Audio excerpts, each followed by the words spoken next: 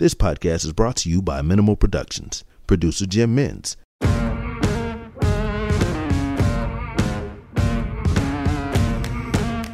Bail is refused. You're out of order! If it pleases the court. To adopt this affirmation, please say the words, I do. I do. Nothing further from this witness. Given the serious nature of this offence, this case is dismissed.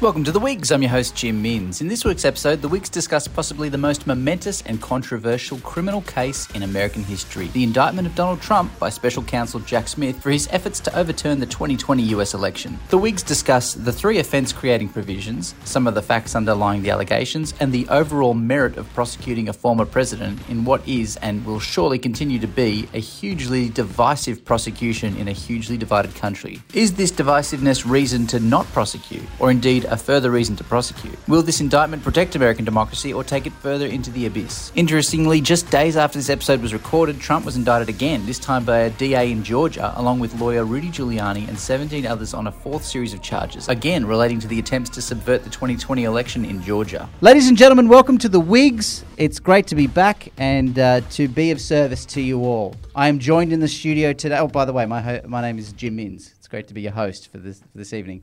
I'm joined in the studio by Stephen Lawrence, MLC. Hey, Jim. Good to be here. Good to have you here, sir. Emmanuel Kirkasharian. Hi, Jim. Hello.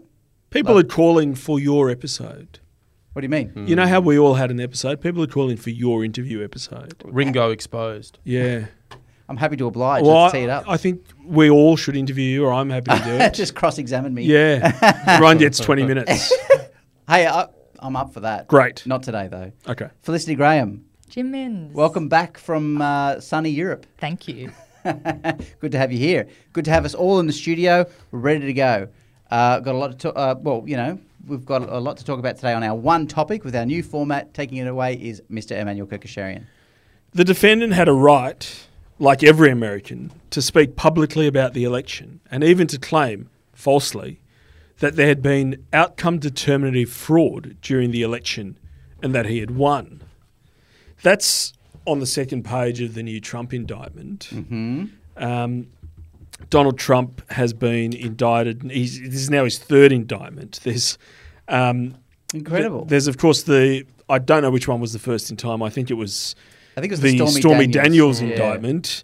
And seems to have been in order of strength, doesn't it, or seriousness in a way? Not really. What? Like starting with the least. Oh, I see. Yeah. The second one was the classified document indictment. And now there's an indictment alleging basically that he tried to defraud the United States. The indictment has three charges on it. And the indictments won't be, if you've never seen an American indictment, they're very different to the sorts of indictments that we have in this country. Here you'll have an indictment that the indictment might literally say that in such and such a date, person X did murder person Y or did steal, X from Y to such amount. Mm-hmm. This indictment, as I understand, is quite common in America, is quite lengthy and in some senses reads more like a précis of the facts that are alleged as opposed to just a bare statement of the law, which is how the indictments are done here. Anyway, there are three separate criminal conspiracies alleged, and they are conspiracies. That is to say, the crimes is the operation of a group of people to engage in these things. It's not like alleged that he did these things all by himself. Yep. One is a conspiracy to defraud the United States by using dishonesty, fraud and deceit to impair, obstruct and defeat the lawful federal government function by which the results of the presidential election were collated, counted and certified by the federal government. So to say that a little bit slower, it's basically he engaged in a fraud to get in the way of the ordinary certification process of the presidential election. They seem to have a broader concept of fraud than we do, don't they? Because this comes up in the Stormy Daniels one as well, where they talk about defrauding the state in that case, where it's just sort of impeding the proper operations of like the tax system, but not necessarily to get a benefit.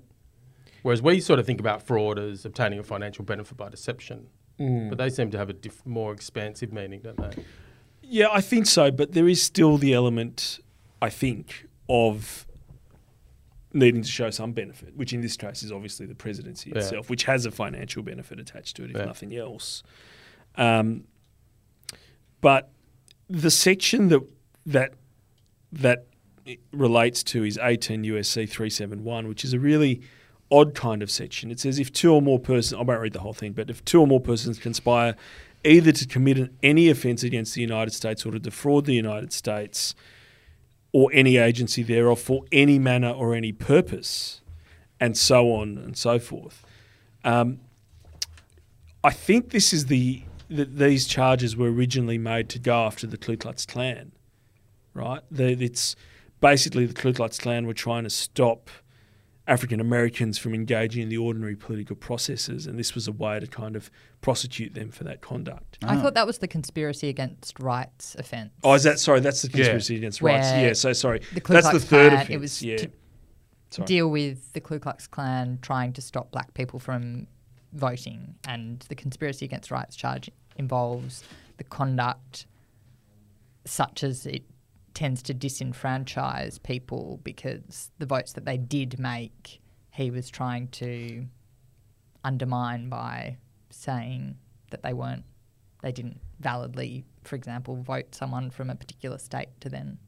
Yeah, that's quite right. That's Section 241, which makes it unlawful for two or more people to agree to injure, threaten, or intimidate a person in the free exercise of their rights or privileges under the Constitution or any laws of the United States. So that's the third count that he's charged with. And the second count is a conspiracy to corruptly obstruct and impede Congress on January 6th, where they collected the results and certified the presidential election. So these are pretty novel charges, and the facts that are pleaded for each of the counts are essentially the same. There are at least 6 co-conspirators who are not named in the indictment but are described. They are, I think, all lawyers. No. Giuliani are. Yeah. Why aren't they named in the indictment? Because the indictment talks about, for example, co-conspirator 1. Yeah. And I listened to an American podcast that said indisputably that is Giuliani. I wonder why he's not named. Yeah, I don't know. I mean, I guess it's not necessary to name. You can have unnamed conspirators under the ordinary laws of conspiracy. It'll come out in I the heard trial, some- Of course presumably, it will. right? Of course it will. I heard some explanations that involved either the prosecutor might be going through a process of seeing whether any of the co-conspirators might assist the prosecution and therefore not end up being prosecuted themselves or maybe not end up getting prosecuted themselves. And so they might just want to not name them yet in that way, or that they might ultimately be charged, but that'll be a separate indictment perhaps. Once And evidence of this comes through, can you do that?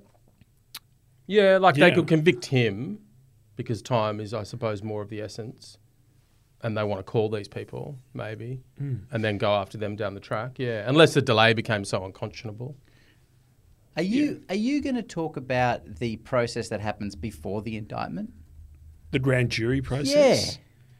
So I wasn't going to talk about that too much, but there's a grand jury process. And that's an American-only thing. Well, it's actually an old common law thing. Oh, really? We had grand juries in New South Wales. I used to know when that went away, but And what is the it's concept actually of a it? brilliant idea. Okay. Right, so running a trial, an indictable, a felony, what used to be called a felony trial, what here is called an indictable trial, with a jury, it's a pretty hectic thing to do to somebody. Yep. Right? And what the grand jury really... So in New South Wales, we used to have committals where it's not just the prosecutor says this is a charge that we're going to bring and we're going to ruin your life.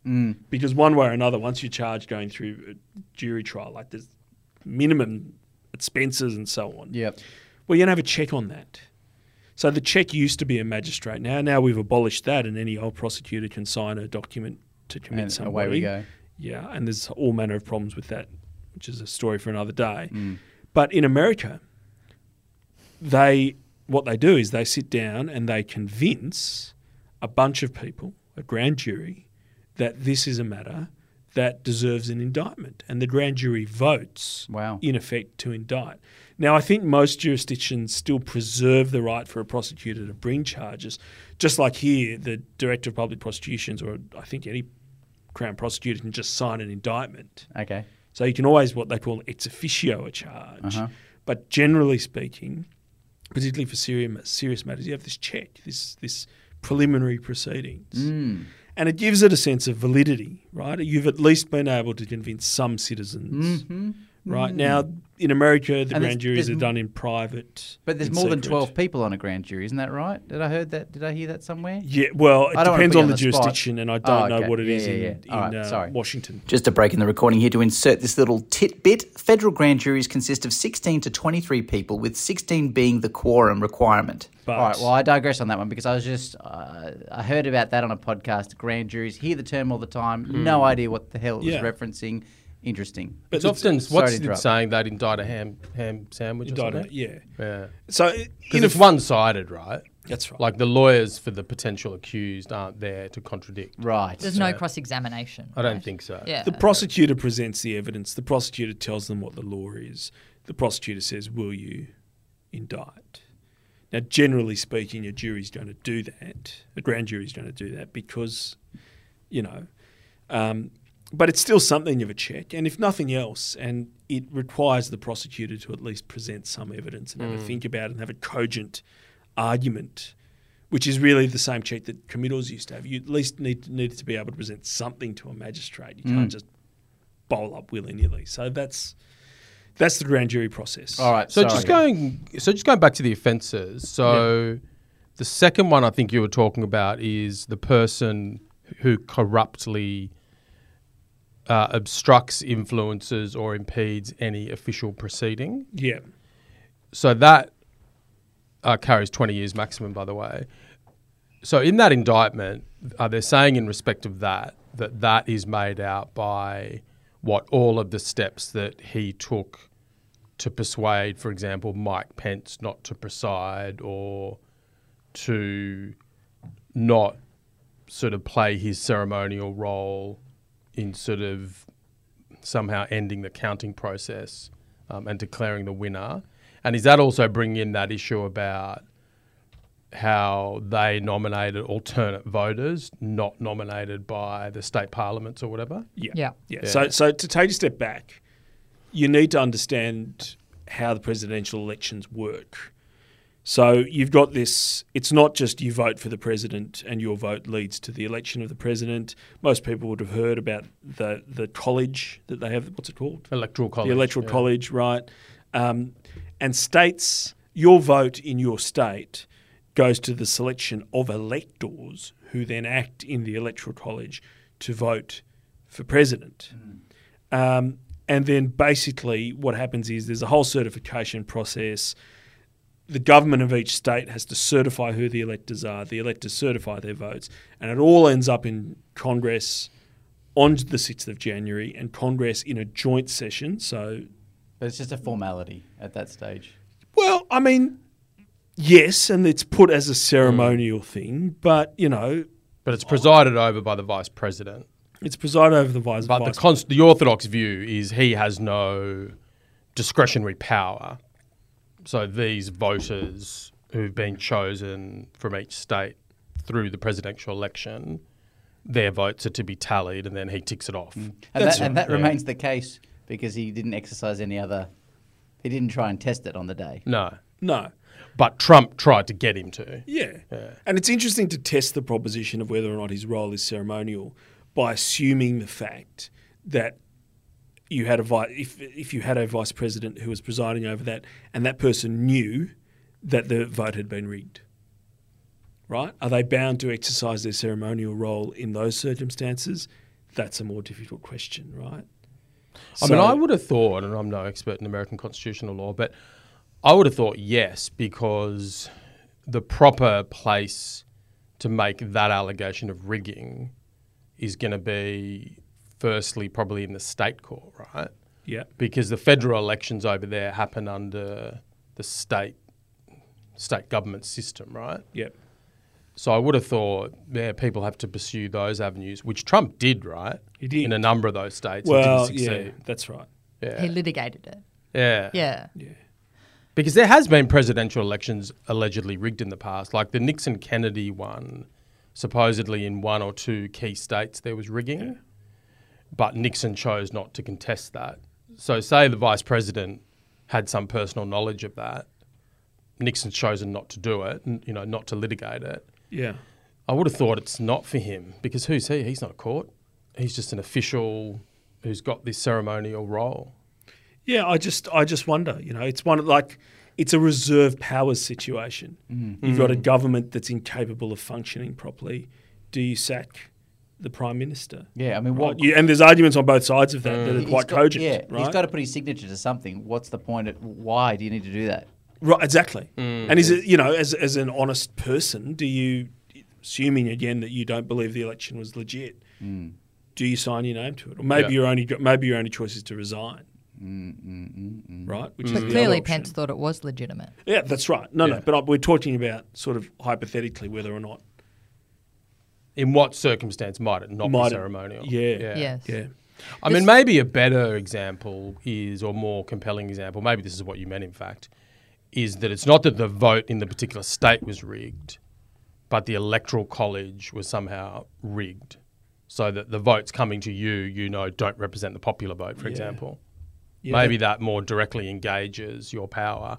But that's not the case here, right? His case at its best, Trump's case that is, was that somehow the tabulation or the counting of the actual elector votes in the election itself had been rigged.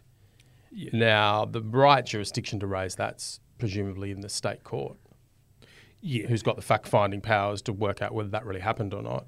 Maybe that's true of the electoral college sort of delegates as well.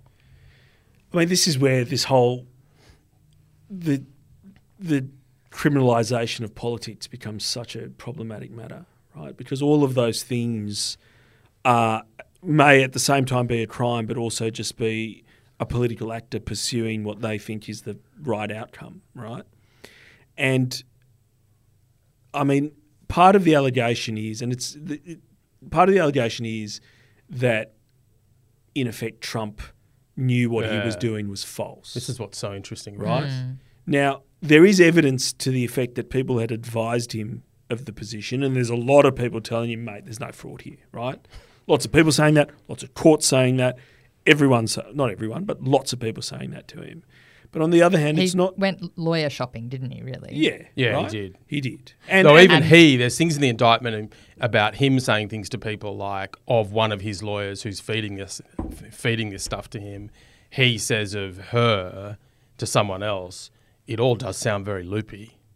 And he says to Mike Pence at one point, when Mike Pence says, no, there's no fraud, I can't do this, he says, you're too honest. Yeah, you're too honest. Yeah. And I think it was in response to that or something, some other conversation with Mike Pence where they ended up at odds with each other was caused Pence's chief of staff to arrange for his Secret Service detail to sort of ramp up the protection to make sure that the president wasn't arranging some harm to come to the vice president.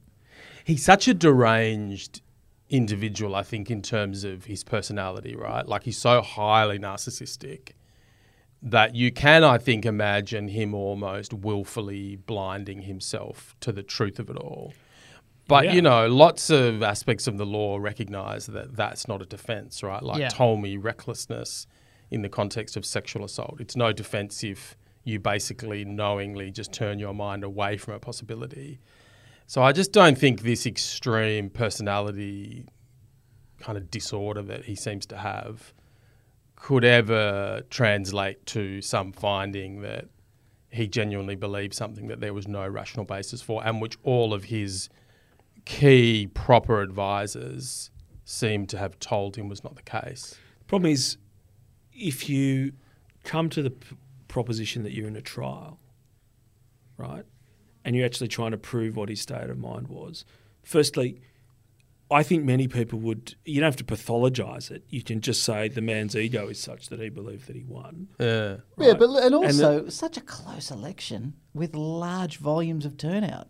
Yeah. Wasn't that close? and- Well, it wasn't close in the popular vote. It was 7 million or something you lost by. But it was close in terms of the states. Like 2 or 3 states was there. Sure. Yeah. And sure, there's no, it's not as if the election was stolen, but there's always fraud in every election, right? There has to be. I mean, but you not know, perfect outcome election. determinative. well, but then we're having an argument about scale. All of a sudden, you're presenting to a jury, well, look at this video, look at this bit of evidence, look at this bit, look at these bits of evidence, Yeah. and all of a sudden, it's not that hard in a political space to manufacture doubt around that, right? It's not, one might sit there and say, well, all of the experts told him that, but in his mind, he saw that there's that video of bins being moved around, which prima facie is quite persuasive until you kind of sit down and look at it. But if you look at it for 20 seconds, you're like, oh shit, that's a bit weird. Yeah. And there's probably about 10 things like that. So why does it matter? Is it because if he genuinely believed it, then he doesn't have, for example, the dishonesty mental element or mens rea? Well, is that the essence of it? Is that only for the fraud case? Yeah, I actually think that is only true of the fraud case. It could be. Even then, The other one's corruptly though. Yeah. So the second one, the obstruction or influence or impeding of the official proceeding has to be corruptly done. Obstruct and impede. So if you don't have the mens rea or knowledge, maybe that's not going to meet the elements of corruptly. It's also a jury question, isn't it? And the third you know. count as well did corruptly obstruct, attempted to and did corruptly obstruct and impede an official proceeding. I mean, the interesting question is... Yeah, we were calling that the second count, weren't we? In terms of Manny's discussion of them. Oh, Did they ratify it on the day before the storming? Yeah. After the storm, After they the came storm. back. Oh, well, then they didn't interrupt it. The interesting It's a thing conspiracy, is, though. So the offence doesn't have to It's- yeah. complete. Okay. Yeah. So He probably did obstruct them. But they're not running their case, are they, Manny, as you G'd up the crowd on January 6th and therefore you're criminally responsible for that obstruction? No, they're not running it that way. But Yeah. there is pleadings about G'ing up the crowd. Because it's relevant to 'Cause his that's intent and right. all that stuff. Yeah.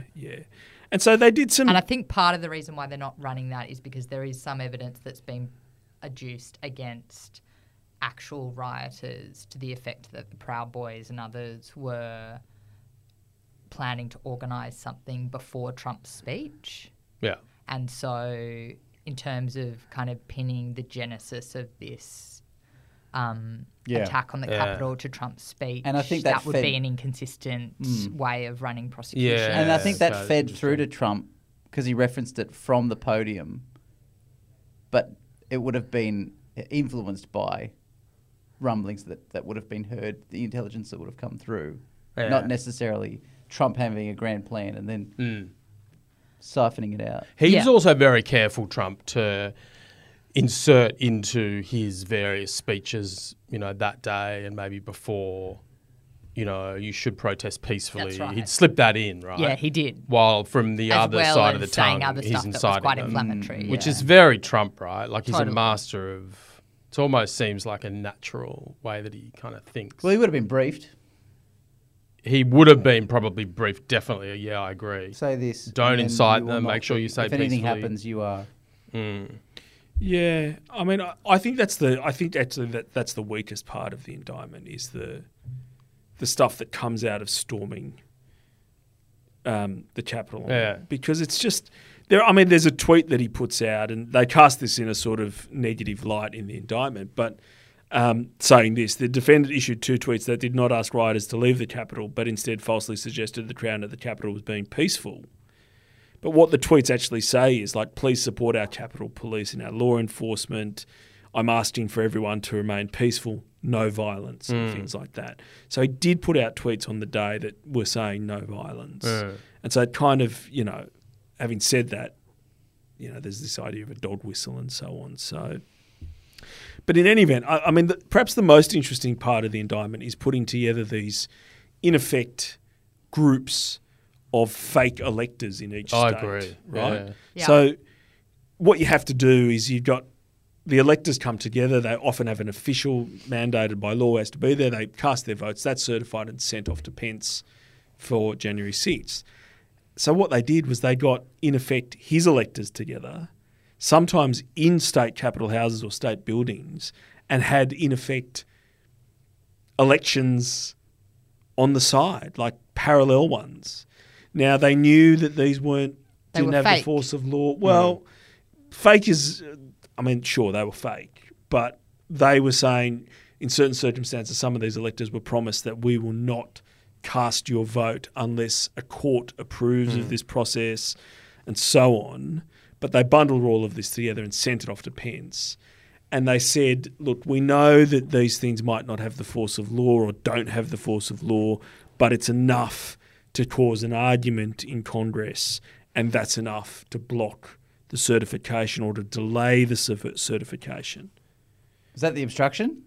That's all Part of of them. it, It's yeah. part, so they're Part all of they're all of them. kind So yeah. the structure of the indictment is quite interesting because basically there's count 1 and then a whole bunch of factual allegations, and then for about 42 pages, and then counts 2, 3, and 4 just have half a page each, which basically states, and he's charged with this. Same facts. Re-alleged and fully incorporated herein by reference. But I think that factual scenario in relation to the parallel process you discussed, Manny, is particularly kind of interesting in the context of count 4, which is the conspiracy against rights, which we mentioned at the top. Yeah, you should probably talk about that because you haven't talked about the elements Ku of Klux that. Klan, Well- origins of that offence being created after the Civil War.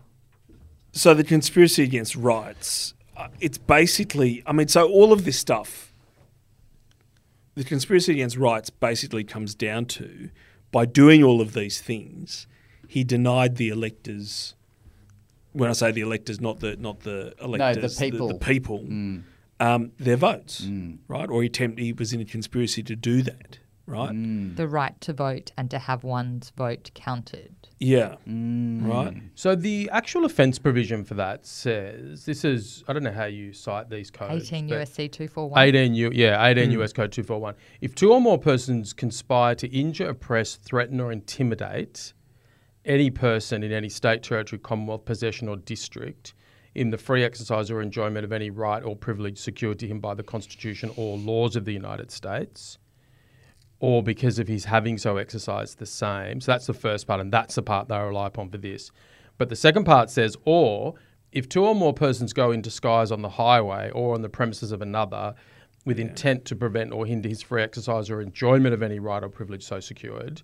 Now, the question I've got flowing from the second part is, I just wonder whether what he's done was the intention of the legislature when they talked about injure, oppress, threaten or intimidate. Yeah, I think It it's really sounds more interesting. direct and personal. Like you're as getting an in someone's offence. face. Exactly. And stopping them from approaching the ballot. And the second box. part is concerned with people disguised on the highway.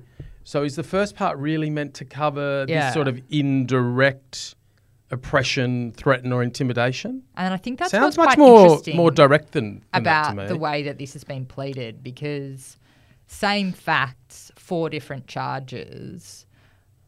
I think the prosecutor might be trying to sort of say, well, if we can't get up on this, or if the court decides that the elements of this offence don't actually really match what we're talking about, then, well, I've got this other offence, so go for that one. The first 2 sound more spot on to me than the third one, I must say.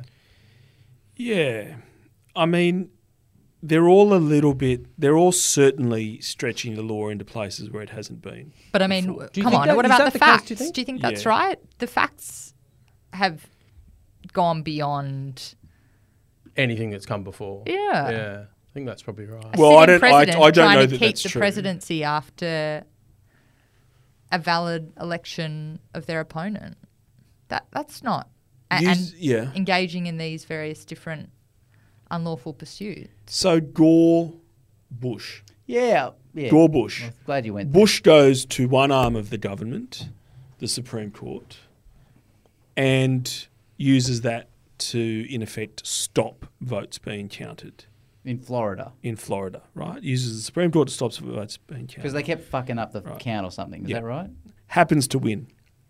If you cast all of this as an attempt to create a political landscape whereby Congress would stop the certification of the presidency, then isn't in some sense similar? No, I think it's pretty different because one's going to a court to get some sort of ruling in relation to what lawfully should occur, whereas the other one is creating this atmosphere of division and discord according to the indictment, knowing it's all lies, and then trying to stop a lawful process occurring, knowing that lawfully it should occur.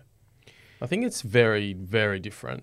Except that it's, in terms of knowing that it's all lies, that's predicated on Trump not actually believing. 100%. Right. And that's key. I think. And that Yeah. and the other point is that, I mean, Bush Gore was pretty divisive. Oh, you yeah. know? Like, that was a pretty divisive time. I remember staying up and watching that election going, what the hell's going on, you know? Anyway, I think the interesting thing is that Trump's numbers have gone up significantly since this indictment. There's a sense from his supporters, or there's sort of this conspiracy theory put by his supporters, that these indictments come out every time there's something in the Hunter Biden investigation. They say, well, every time something significant comes out, there's another indictment whacked on. That's the sense that's given.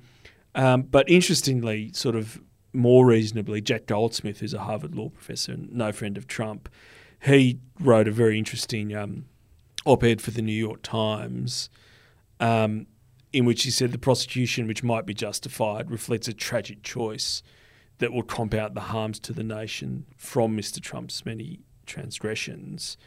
And there's no getting away from the fact that this is Trump's political opponent prosecuting him at a time that he's running against him. And that's, I don't know if I can agree right. with that. You can't Honey, not because do it, I think. Exactly. Yeah. That's what I think. You Assuming can't- that he's broken the law, That's right. and there's Like, an if you arguable case assume for it. that Yeah. the It's so serious. things alleged are true, I don't think you can just turn away and Because not it's look. divisive and it's going to up his numbers. Like all of these day-to-day things that happen in politics, like if you give up on pursuing truly wrong things that undermine the whole fabric of the system, you know, because of these more day-to-day concerns, I just think you end up in a place where you don't have a democracy because no one who loses will accept it. Any means that they deploy might not lead to prosecution because everyone's so concerned about the consequences of prosecuting. And I also think it just delegitimizes the whole criminal justice system because, you know, if these allegations are true and proven, he could be sent to jail for a long time.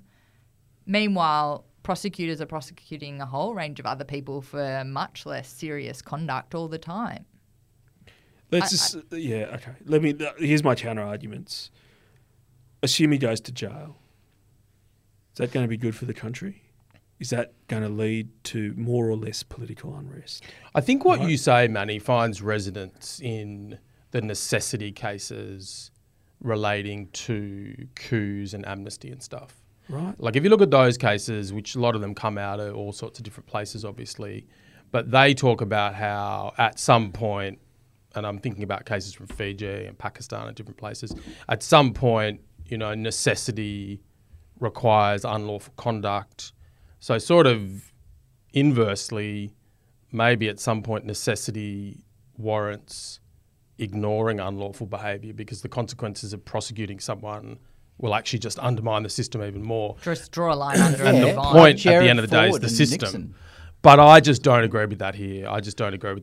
This is virtually a one-off. I mean, he's a pernicious individual, but this is a one-off. I think the system in America can deal with him.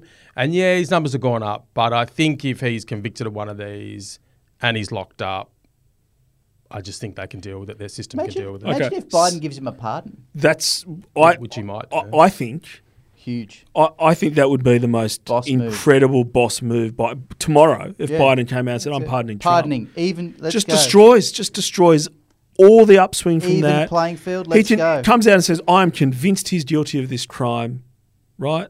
But I'm pardoning him because I want to get on with the Because future of public America. policy dictates that. Mate, It's not a like good that would idea. be. But the other reason why I think a prosecution is a bad idea is because the system worked. Trump is not president. And so what are we punishing here? We're punishing an attempt which wasn't hidden, right? There's nothing. It's not like Pence didn't know that it's not like when we're talking about fraudulent electors, we're not talking about, here's a fake document from these people who actually wasn't surreptitious. Wasn't surreptitious. It's all, which is often a hallmark of corruption and illegality, but not always. Trump's always been brazen, right? He threatens people publicly. He does a lot of stuff publicly that most people don't do. Right, but it gives it a political quality that it would otherwise lack. And I'm just, political crimes exist though. Political crimes exist, but I'm sort of here thinking this just resonates with me with the fall of the Roman Republic, where you start having all these politicians being prosecuted over and over again by their political opponents, right? And again, there's no getting away from the fact that Biden is the ultimate prosecuting authority here. Well, what are you going to? Special prosecutor. Yeah, but special counsel or whatever. It's still done under his auspices. It's still done by and it just happens again that there's also no getting away from the fact that there was a delay in the investigation, and the Justice Department delayed the investigation for a year. Yeah, that's so frustrating. They did that. And then they indict him just before Why did they do that? The primaries. Is it just because it's complex and they needed to research it? The official line is that they were reluctant to do it for the very reasons I've been talking about, which is they didn't want to politicise it. And then so they delayed, and then now they indict just as the primary season comes up. Like, it's pretty bad timing, It's many years now, or how many years now away from 3 years away. Facts haven't changed. It's complicated, but it's not. When you read that indictment, you don't think, oh, wow, this is a new stuff that we didn't know about. As you said, he's done it all publicly. Yeah. So, anyway, it'll play itself out. Who knows when the trial will be? There's certainly a push to have it on in January or February of next year. He could be sworn in as president while the shackles are going on. Yeah, well, even if he's convicted, these charges might not disentitle him to be president. Though I wonder if the whatever amendment might come into play if he's incarcerated. What's that amendment where you're incapable of discharging the office? 25th Amendment or whatever it is. That might come in. That's the... Yeah. Hey, just on a different note, I thought this was interesting. I was just wondering whether we had any counterpart offence to interfering with rights, that offence we were talking about before. So we've got Section 83(4) of the Criminal Code, interference with political rights and duties. Person commits an offence if the person engages in conduct and the conduct involves the use of force or violence or intimidation or the making of threats, and the conduct results in interference with the exercise or performance in Australia by any other person of an Australian democratic or political right or duty, and the right or duty arises under the Constitution or law of the Commonwealth. Maximum penalty 3 years. Sort of similar, isn't it? Yeah. Interesting. Yeah. I've never heard of anyone being prosecuted under it. But.